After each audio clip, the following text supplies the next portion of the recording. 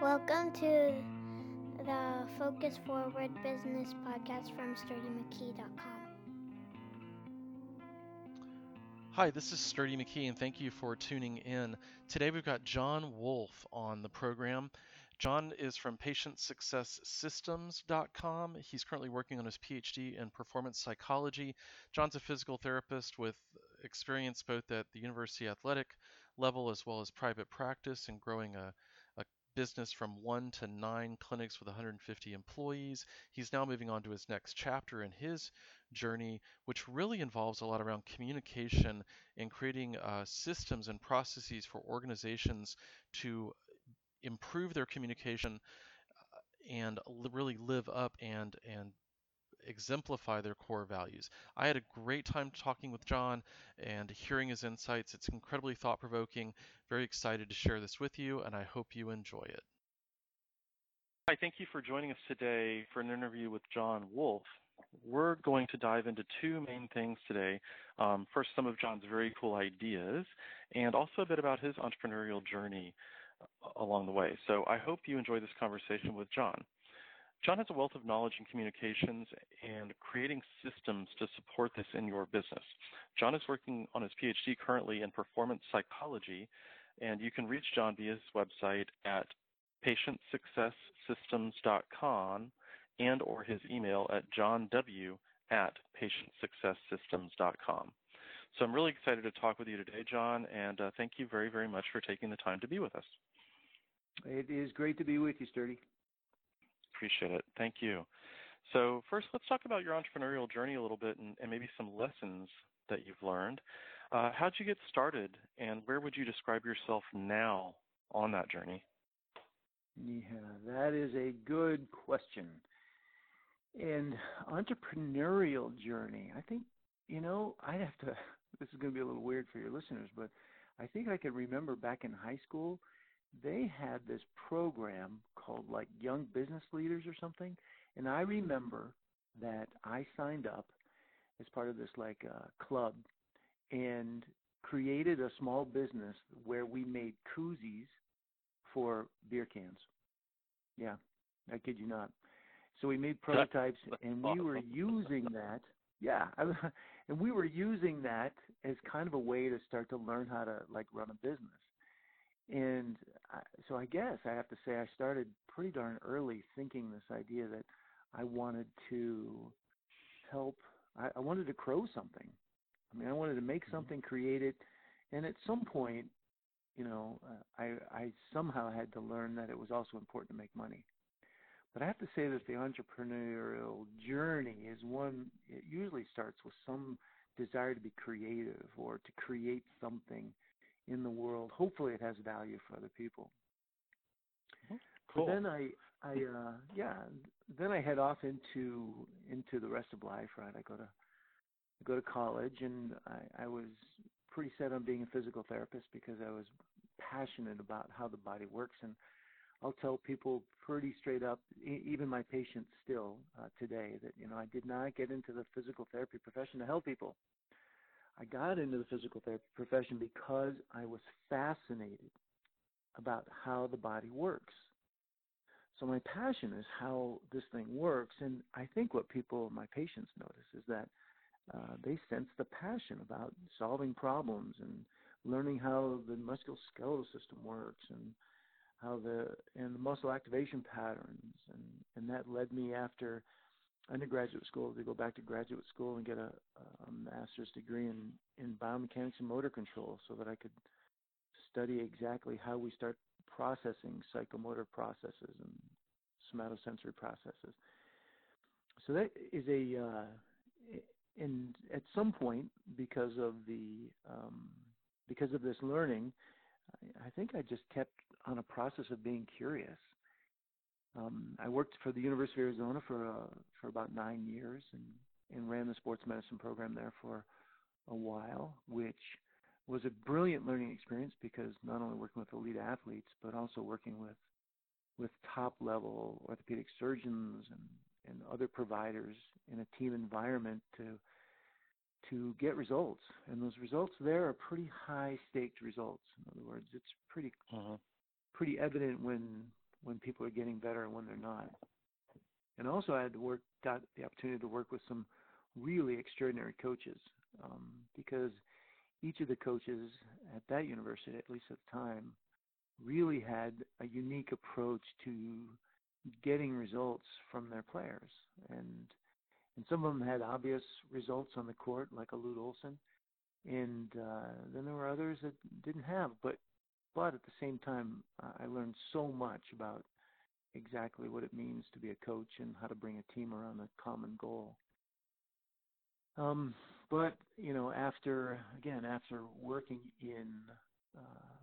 for a state university for a while, it was like into private practice. And that was probably the steepest learning curve of all. How so? You leave this idea of getting a paycheck every 2 weeks because you're doing something specific for somebody else, to all of a sudden climbing into an environment where you're creating a paycheck. And the learning in that is that you learn quickly about what you don't know. And so I had yes, I think every business owner can relate to that. Suddenly there's a bunch of stuff I didn't know. Yeah, exactly. And then I kept wondering, well, how is it that I'm going to be able to overcome the mistakes that I'm making every single day in order to keep this thing going?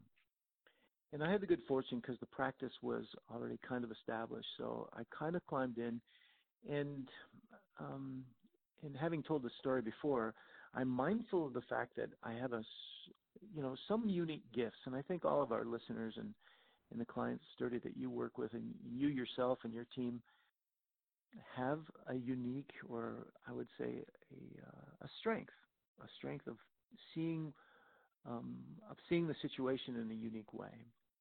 And mine was about systems development, which is building feedback systems that enable people to make good decisions. So I only found myself really getting in trouble when I made assumptions of things that I didn't check on. And I think when we make assumptions without validating the assumptions, our opportunity for mistakes, I could say it this way, our opportunity for learning intensifies, which, if we keep realizing that mistakes are learning processes. However, after a while, it just made more sense to really understand that if you want to know what works and what doesn't work, set up an environment to where you can measure it. And I eventually got really good at that. So built the business from 1 clinic to 9 clinics and a little over 150 employees through organic growth, acquisitions, and really have a great run at it. I mean, it's a solid business in a relatively competitive market. And recently did a majority interest sale, and there was a specific purpose for that, because I knew that my journey, if you will, needed to evolve into something different. And having spent 20 years building a business, it was time to start saying, well, what am I going to do with the next chapter? And there were a lot of learnings, as I said, that you, your listeners, I have done in the process of either running or building a business. And what I wanted to do was a deeper dive into how did we do what we did well, and how can we describe it?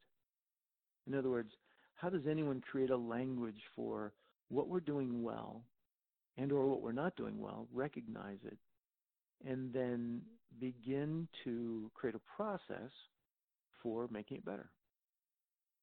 And my journey was not just about the physical therapy business per se, which I thought was very important, but I'm still a clinician, and I still see patients, and I think that's a really important part of being able to make a contribution to the business, is to still keeping your hands in it.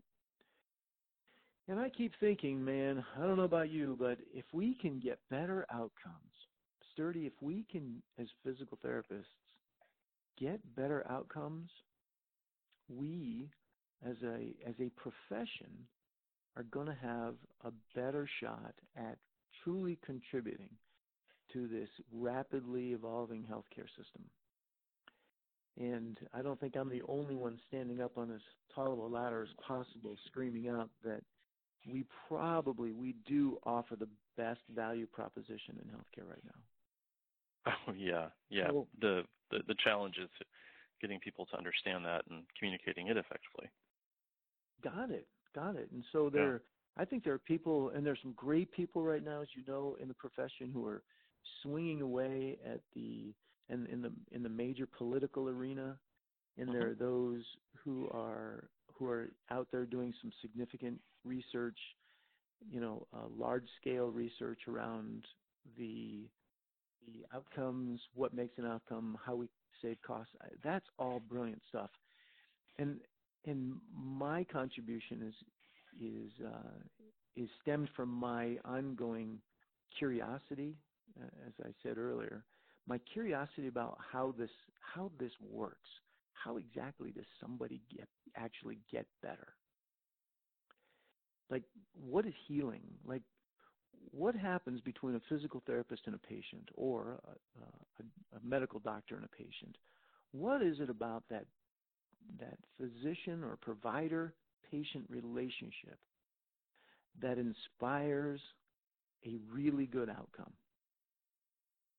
And that, for me, is a passion that I want to research at a deep level. I want to report on it. I want to teach it. And I'm teaching what I know on that already, but my curiosity is now starting to get down into deep research. There is another thing that bolsters me up, is that I also co-direct an education company, a continuing education company called the International Academy of Orthopedic Medicine. So that is the IAOM-US.com. And really, we're a group of clinicians and academics in rehabilitation sciences that are teaching continuing education. And do you remember, Sturdy, probably back in the do you remember back in the 90s or the 80s when we were all trying to do multi-centered outcome research studies, where we were wondering if this technique was going to be better than that technique, or we were really technique focused? Yeah, and before the internet? Yeah, exactly. And a little harder so then. what? Oh man, yeah, a lot harder. But what we realized is that it's got to be even then, with a group of musculoskeletal experts, is that the outcome is going to be a heck of a lot more than just the technique that we do with the patient. And right, of course. We all kind of know that, but there's not until recently has there really been any really good language around it. And then, researchers like Joel Belowski really have been the guys who have been, and Stephen George, who are really out there proving it, with a research-based, evidence-supported narrative that says, you know what, it's probably more to an outcome than the technique that you're using. That probably makes sense to you. Oh, absolutely. There's more than just the intervention, right? There's the interaction and between the provider and patient. I would love to come back to that in just a second, but before we do, can I ask you, for business owners who've kind of gotten beyond the initial startup phase, say they're at $500,000 or so in annual revenue, given what you learned in your journey in growing businesses and being involved in a couple of them now, and especially 9 clinics, 150 employees and all that, what's the most important lesson that you would want to share with those business owners that are in a little bit of those earlier stages? Right. We've heard this out there. There's this concept of working on your business versus working in your business.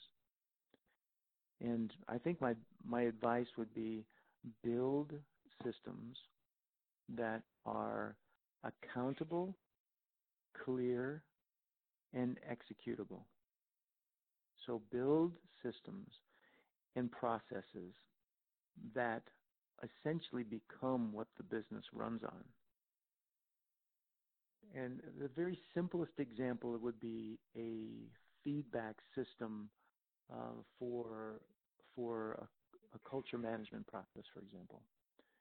In other words, define how it is that you engage with your culture. And how do you know the status of how the culture is doing relative to what you represent as your brand?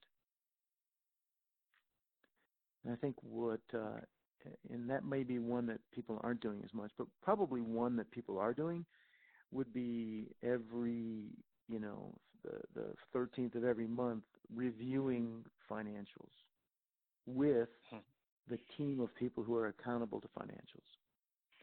Cool. And so the process is just that. It's meeting, asking the important questions, getting absolute clarity so that everyone's on the same page, and then designing what the plan would be as a result of those numbers. Well, and what you just described is very similar to what you do for those particularly clinical business owners. It's the same thing that you do with a patient, right? You have your goals and your benchmarks. You know where you ought to be. You do an assessment, look at them against that. So your financials should be benchmarked ultimately against your expense budget and your profit targets, and then the operational components that go into to creating the financial, revenue or not. So you can have a process there to really look at and analyze. When we're setting up processes and systems, particularly with clients, I've started calling it the playbook. We're making a playbook for their organization that's broken down by different categories. So marketing has its own set of plays, front desk or intake, or clinical staff, or billing and revenue cycle. All these different components of the business have these different processes that are documented. And you and I talked earlier about like Google Docs. That's as a pointer. That's a great platform to use for that, because then it's shareable amongst your team and others can contribute, and you start to build out that playbook in a much more rapid way. Exactly. Yeah. Then you get collaboration, right? Exactly. Yes. Yeah. Which we're not taught in school, right? No, I get it. And this is back to relationship-centered stuff, right? Right. Kind of my shtick is like there's so many different barriers to getting a team working together around processes. But so I like how you framed it. This idea of a playbook. It's and I had a conversation with a client this morning. It's like plan the work and work the plan. And the plan is built around specific goals and objectives that should be in alignment with kind of a long-term strategy, but also the personal values that each business owner kind of holds, and not only holds but builds the business around. So the biggest advice I would have is to have that, I'm going to call it a top-down process, where you get really clear on your why, you get super clear on what's important about that, and then begin a process of determining how it is that you want to represent that vision into the world. Because that's going to be the full expression of what a successful business is. I love it. Awesome. Thank you very much for sharing that. Thank you. So you're known for your expertise in interpersonal communications and operationalizing processes around that too. Can you tell us a little bit about how your passion for that developed? Yeah, absolutely. You already kind of started, but I'd like to hear a little bit more about how you got, so focused on this area. Probably for a couple different ways. One is that I wasn't very good at it. And the consequences I learned in very difficult ways was hurting my business. Yeah. And at any given time in our journey, right, we come upon wise sages who are capable of helping us to see things differently, which is just the tremendous value of a good coach or a good mentor or a good wise person who's been out there for a while. So I remember, this is fantastic. I remember he was a PhD in business over at the U of A, and he was a patient, and he says, "Hey, man, you ever think about maybe how this might be affecting this?" And I went, "No, I never thought about that. Why would I?" He goes, "Well, And then he got an earful once or twice about how difficult and how people weren't on board and how they weren't listening, and my struggles with getting people to do things differently or better or harder or more. And I remember ultimately he came in, he kind of did an assessment, talked with some of our employees, and he says, "You know what? If you want, I can kind of bridge this whole thing together." And he did.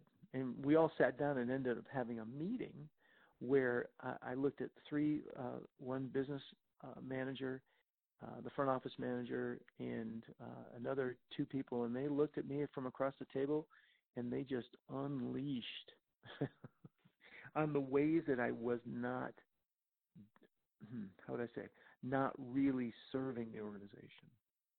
How the ways in which I was communicating was actually becoming a barrier for performance. And I got to tell you, man, oh yeah, there is not a more humbling moment than to truly listen to what people are willing to tell you for the good of the company. So that was a profound experience for me to have kind of, quote, messed it up, close quote, sufficiently enough to get feedback. Yeah, but can I call out one thing here? Sure, man. The idea that you built a culture and an environment where they felt safe enough to do that. Yes. You were obviously doing something right there. And something significantly right that is not easy to do. Right. But it only, I got that, and I accept that it took this consultant, if you will. It took this consultant to help facilitate it. In other words, people were sitting on this for a while, and it was an undercurrent. So I'd love to take that. Now, since that moment, I've had systems in place for that kind of a culture. But the hard learning was to have really made a mistake it was a mistake. It was learning, right? Sure. To really have learned the process for listening carefully to the people that you work with so that they can call out ways in which I was getting in the way. So that turned on a passion to say, well, businesses get better in part because people work really, really well as a team. So that's number one.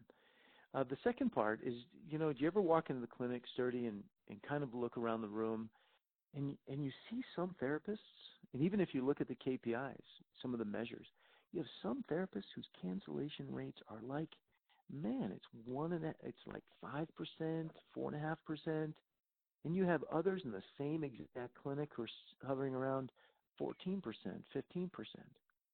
And I kept going, what is the difference between these two? And that led me to tell me, what do you think? I know.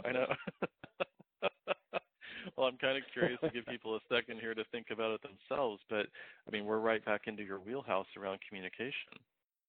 Right. And exactly. Particularly communication not being a one-way street, right? Which is, this is one of my pet peeves as well, with people coming, and I say people coming out of school. I was one. This was exactly the same thing I dealt with coming out of school. We had been taught and tested on getting the right answer, and really not taught and tested on getting the right answer for an individual with their input and a negotiation and the rest of it. So yeah, I love this. I'm going to be quiet and let you keep riffing on that.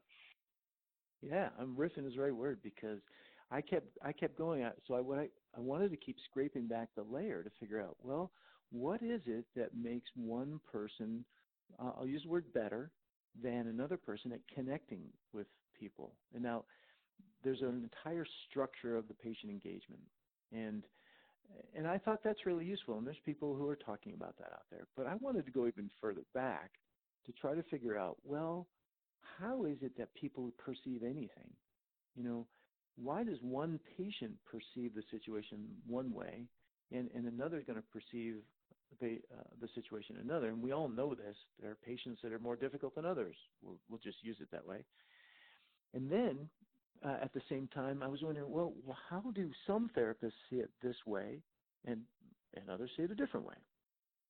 And this concept of resiliency it keeps creeping back out of the literature.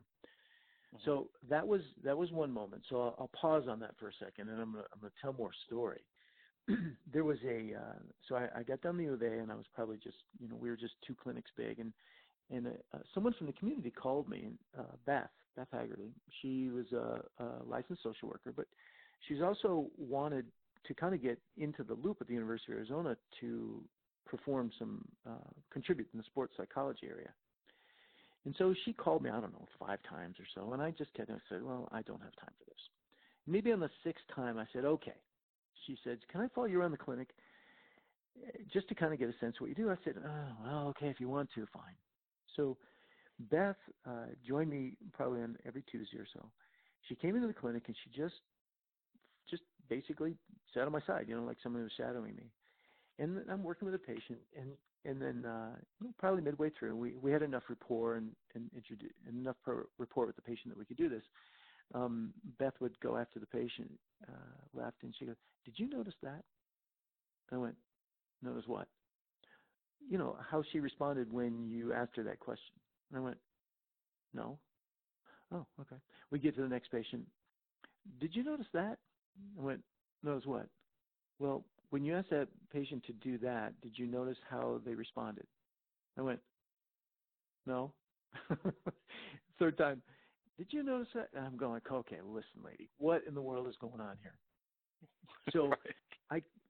I quickly got the idea that I really wasn't paying attention to how people and what people were communicating.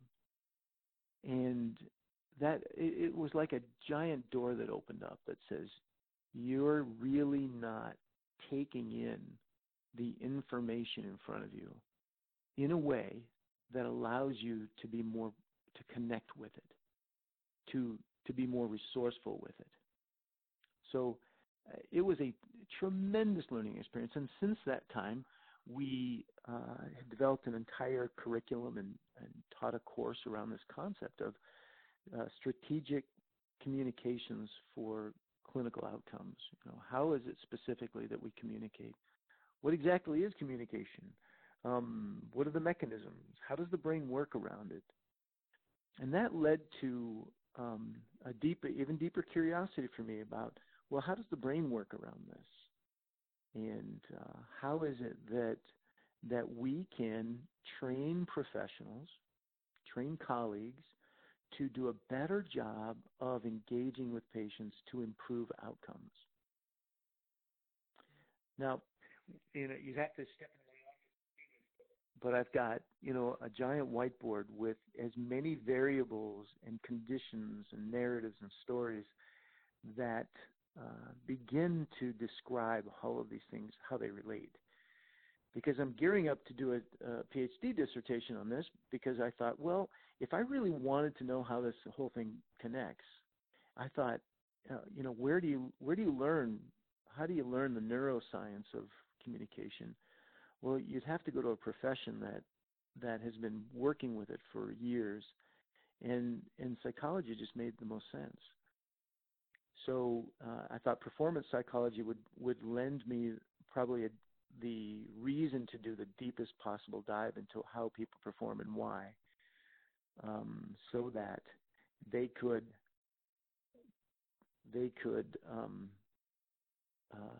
respond in a way that I could learn kind of what the science says about there, so that I could do a better job of teaching it and communicating it. So that's how I got started.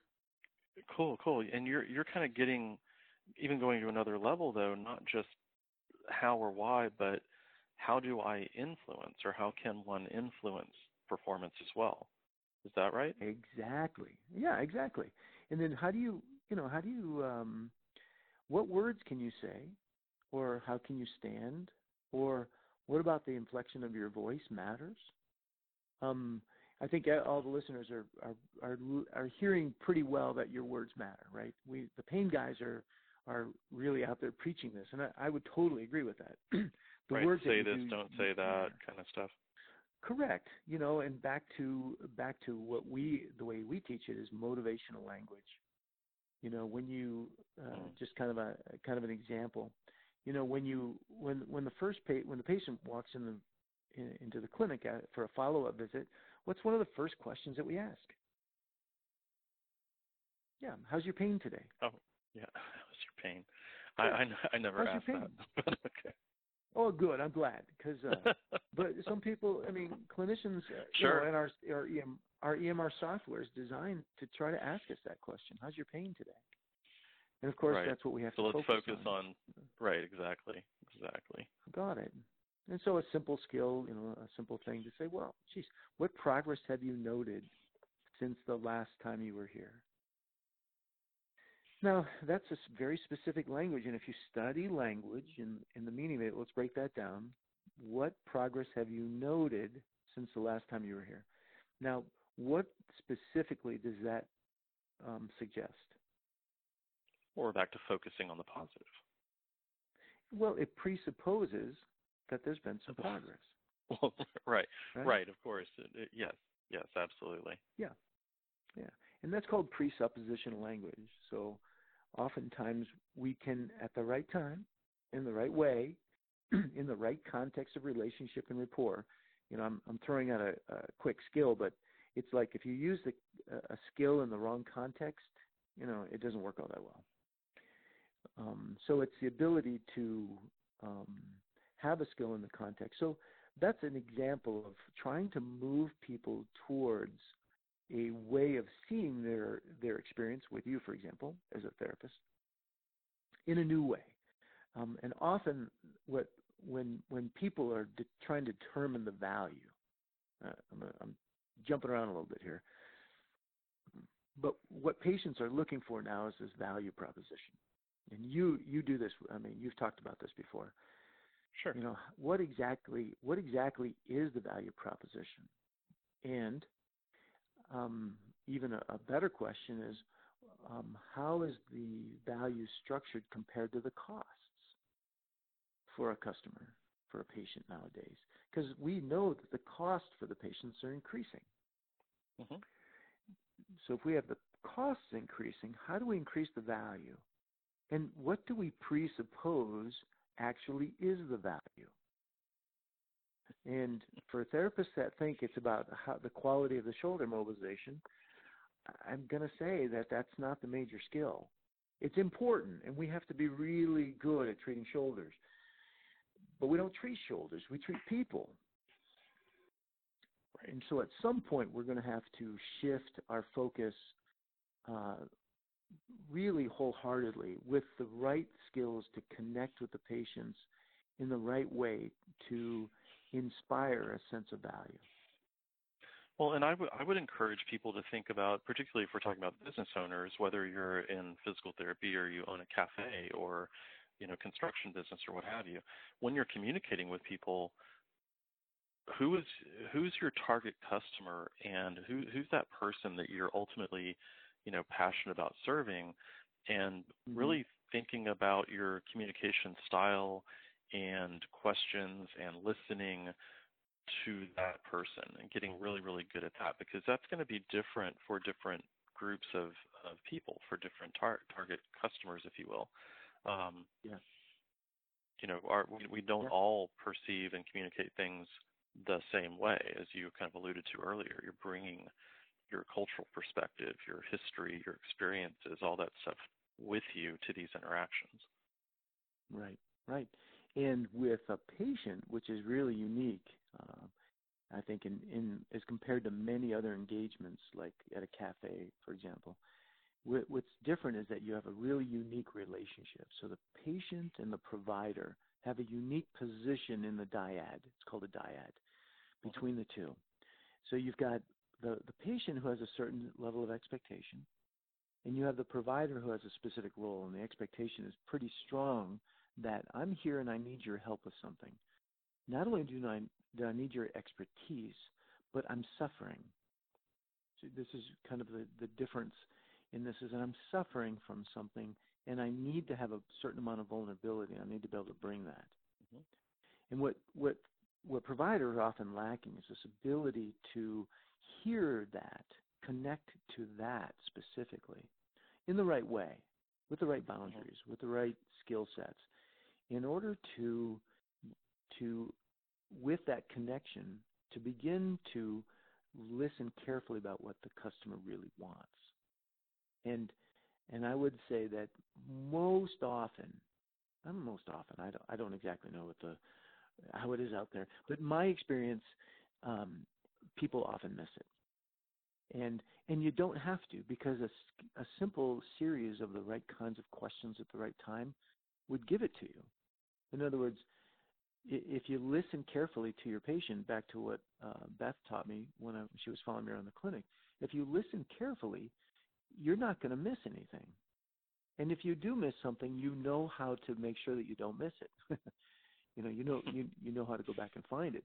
And if I can keep that connection, with that customer, I mean, they're going to come back because they see the value that finally somebody is really listening. So, anyway, the passion stems from, that's kind of a long drawn out story, but the passion stems from a deep curiosity on how people interact and how it is that we can learn the specific skills in healthcare to get better outcomes. Well, and when you're talking about that listening and really asking the right questions, but then focusing, listening to the person, you're communicating empathy and caring, and that they're valued as an individual in that interaction. Yes, absolutely. And that's one component of it. Correct. Mm-hmm. Oh, sure. Mm-hmm. But yep. it's right. It is only one one component, but I was going to say kind of foundational. It's got to be there. Correct. Cool. So what do you do with organizations, and how do you bring these things to life in a company or an organization? Yeah. Well, by kind of framing it this way, and we used to have this value that we drew the entire organization around.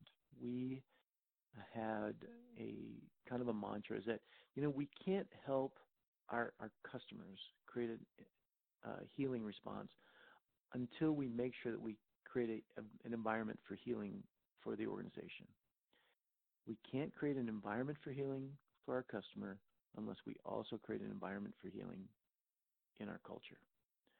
So we spend a great deal of time really building the processes that listen carefully to how things are going, what's working, and back to empathy, because you said it, as a fundamental construct for effective teams. How do we listen to each other? I frame this around this concept of a relationship-centered culture. So when we teach these specific skills and we put an implementation or a training program in for a group of clinicians, we are putting in place what's called relationship-centered care. Now, I think there are courses out there that might teach patient-centered care, but I think that's a misnomer. I just don't think we can do patient-centered care. And the reason is why, and I taught this at CSM a little over a year ago, is that we don't have, imagine being in a relationship that's one-sided. Imagine that what's most important is that person in front of you, but what about me? I mean, what about me in the relationship? And if I have to focus on you only, how does that feel for me, and how much energy do I have to be able to meet all the obligations I have in the context of this engagement? So the first thing we do with an organization is we start to shift it to take the weight off of this idea where it has to be all about the customer. And I have to say, it's difficult to treat the customer unless we're not taking care of ourselves. And that's boxed into a bunch of different ways. And everyone's been on the airplane where I said, put the oxygen mask on you first, keep the organization healthy, if you will, learn how to do that, ask the right questions of your culture, measure the culture, and then from that, your automatic results are going to be robust because you're just going to do a better job of naturally connecting with your customer. So we put in place relationships and a culture. Can I just ask a kind of a clarifying question here? So if I understand correctly, you're saying we take care of ourselves and each other and the culture in order to take better care of the patient or the customer. Exactly. Is that okay? Yep, that's exactly it. Yep. Thank you. Yeah. No, and that's a process of leadership development, because leaders have to take the mantle and create that environment. And what we found is that if we provide just a course without some engagement with leadership to follow up on the content of the course, we don't get the full effect. And so it's called Patient Success Systems because we're interested in the success of the patient. But to do that, we have to climb upstream. We have to say, well, what skills are we lacking? What values and beliefs are we not aligned to? What identity have we adopted? And how do we get this in alignment to make sure that we're delivering effectively and efficiently to the customer? And in healthcare, this is a giant issue. So are you suggesting that the leaders in an organization have to also show empathy and listen and practice these same skills with their teams? Yes. Okay. Well, they don't have to, of course, right? This sounds like you've said this before. It's an essential skill. Because at some level, if we're not modeling everybody knows what it feels like for someone to say, tell you what to do, or just do that. Right. Do as I say, not as I do. Yeah, I tell that to a patient. Hey, you need to do these 10 exercises. And they look at me and go, yeah, right. Sure, I'll get right on that. Well, but particularly in an organization, when we're talking about leadership, if you don't walk the walk, you've basically undermined your own credibility. Exactly.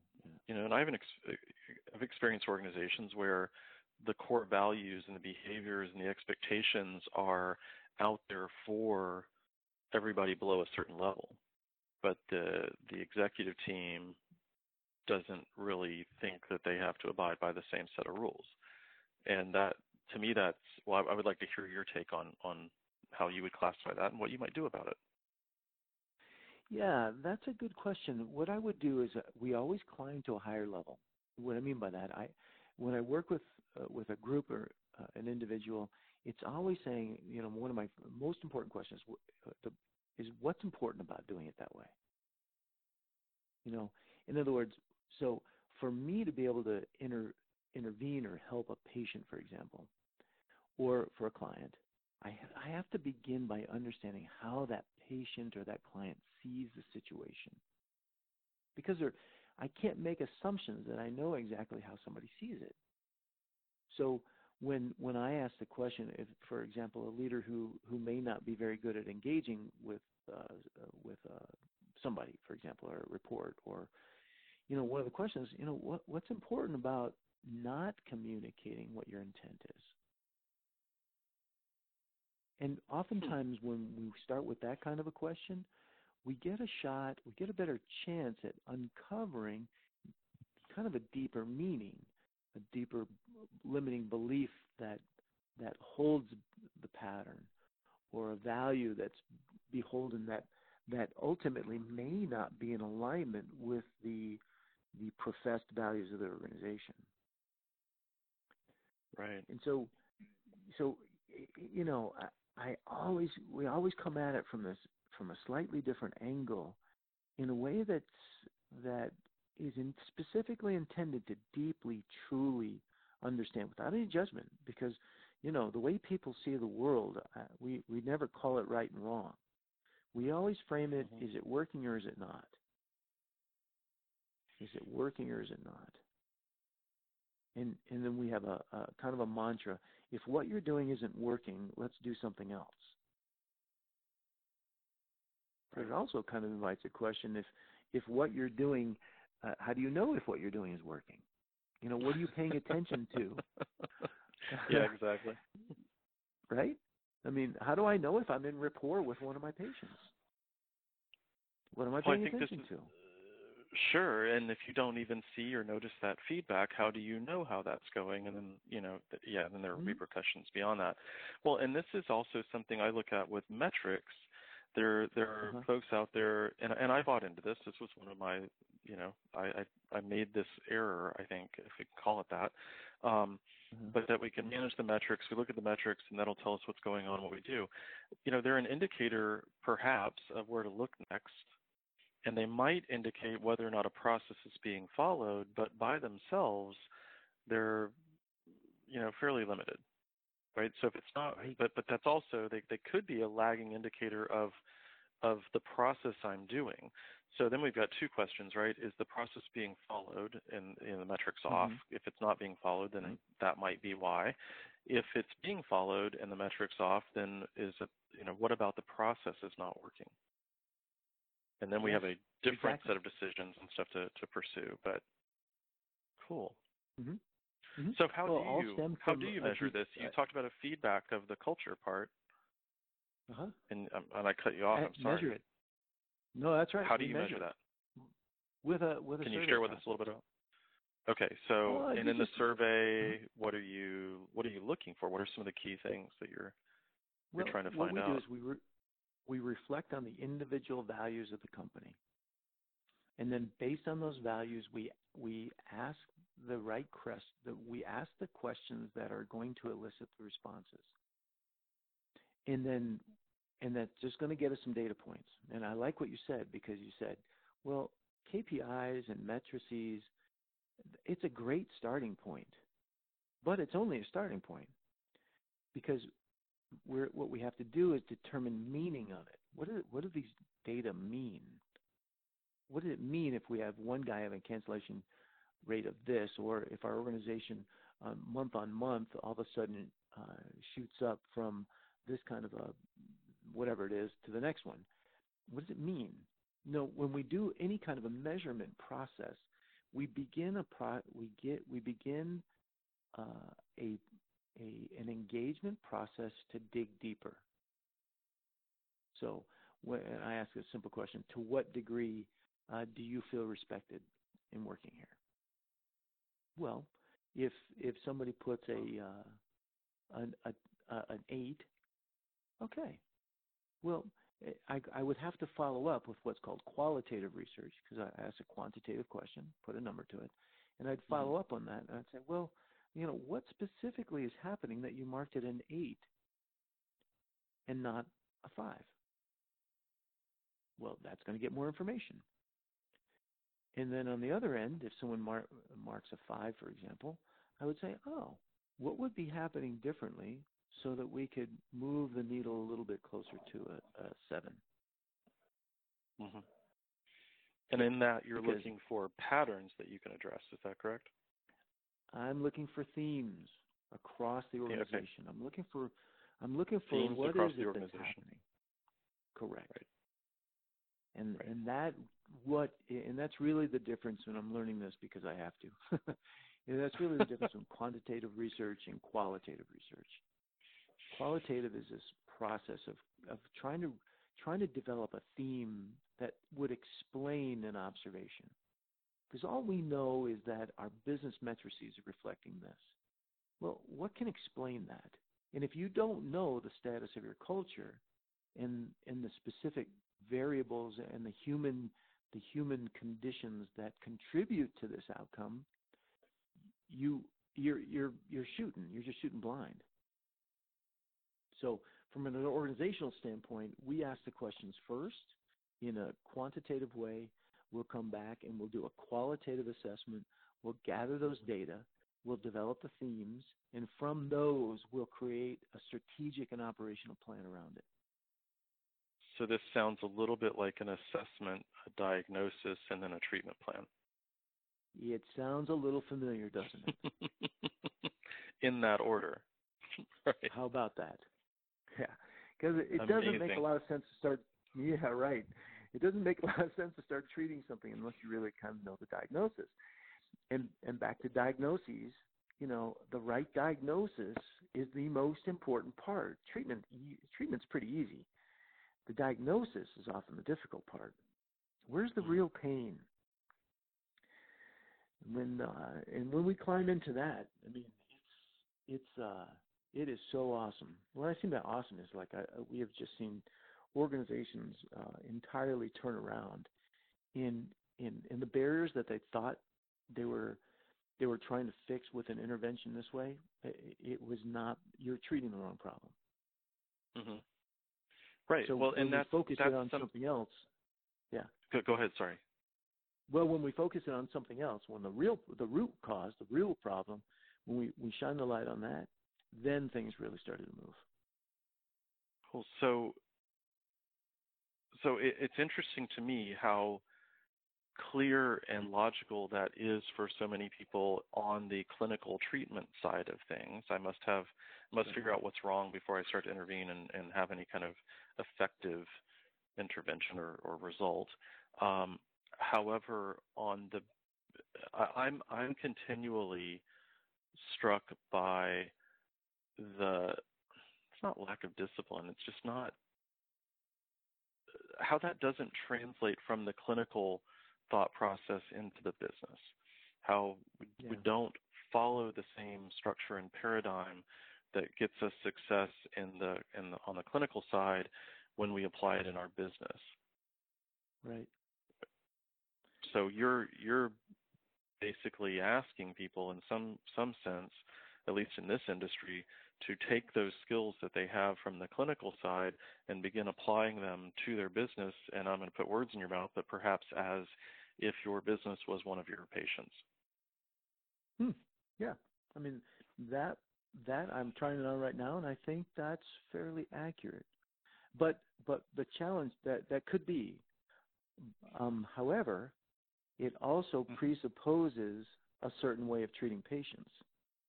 You know what I'm saying? Oh, sure. Yeah, absolutely. Absolutely. Yeah. So sometimes, and I have to say, and this is nothing disparaging, but oftentimes what we do with patients, and I think this is a big mistake, is we often jump to conclusions because we see a certain pattern.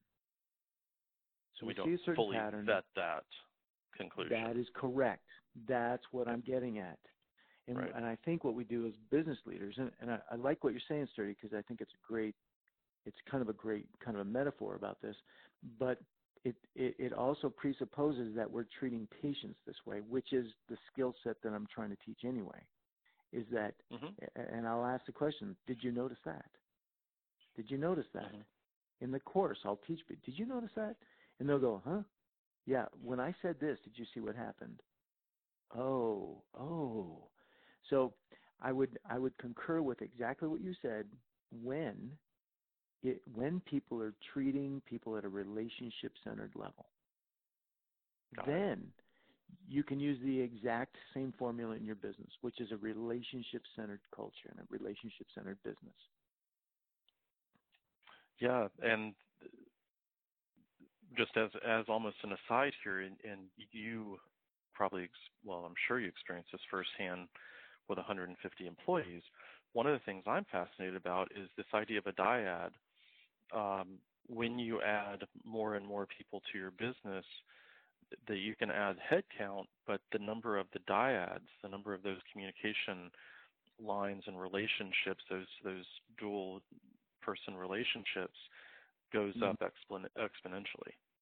And thus the complexity of your business does as well. And that just begs the need for some kind of structure and process and skill set to manage that.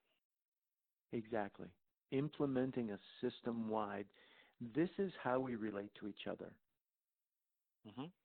In other words, because back to it, we want to learn, and I would say I used this another example this morning, same concept, and it's like any of you out there who have kids, and my kids just finally left the house. So if you have kids, especially when they're teenagers, you want them talking. You don't want to find out about something that's going on in some crazy way. You want them talking, which means you have to create an environment for them to talk. Mhm. Because when people are talking and you listen, and and rather than climb it into fix-it mode, and this is the real barrier to also being a kind of a master level physical therapist, is we climb into being a fix-it mode, rather than connecting with it first, connecting with the emotion first, which is a totally separate skill set. But what the whole idea is that we want to know what's working, what's not, so that as a team, we can begin to get people rallied around solutions together that we're all climbing into together. No, excellent. Well, this has been really cool, John. I really, really appreciate you talking with me today and sharing so much of your knowledge and insights here. This has been I'm still, you can hear me kind of processing and thinking about this. So I hope it's similar for anyone who listens along. Is there anything else you would like to share before we kind of wind down? No, but no, it's been fun for me, Stuart. I mean, I've enjoyed. We've had many conversations over the years, so it's fun to do it in this fashion. And I suppose, I mean, you could put it this way or think about it, but if some of your listeners had a specific question around this, it might be fun to kind of double back around a specific topic about how a relationship-centered fix on that. And I'm working on something very specific called feedback-informed communication strategies.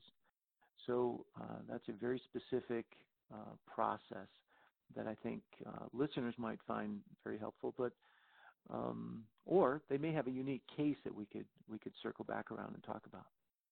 No, that would be great. So if you listen to this and you do have a unique case, something that's a real challenge for you, and you want to let John know or me know, be happy to explore that with you and see if we could maybe go through, problem solve it in a kind of a public forum like this. That if you're willing to, please hit us up. You can reach me over at sturdymckee.com. That's STURDYMCKEE.com. All my contact information, including my cell phone, is there. You can get me on Facebook groups. But John can be reached at patientsuccesssystems.com, or his email at johnw@patientsuccesssystems.com. I really, really appreciate your time, John. This has been really insightful and interesting and a lot of fun as well for me. Very, very thought-provoking. So, oh, great. Thanks so much for being here. Thanks for the opportunity. Oh, absolutely. Thank you for listening.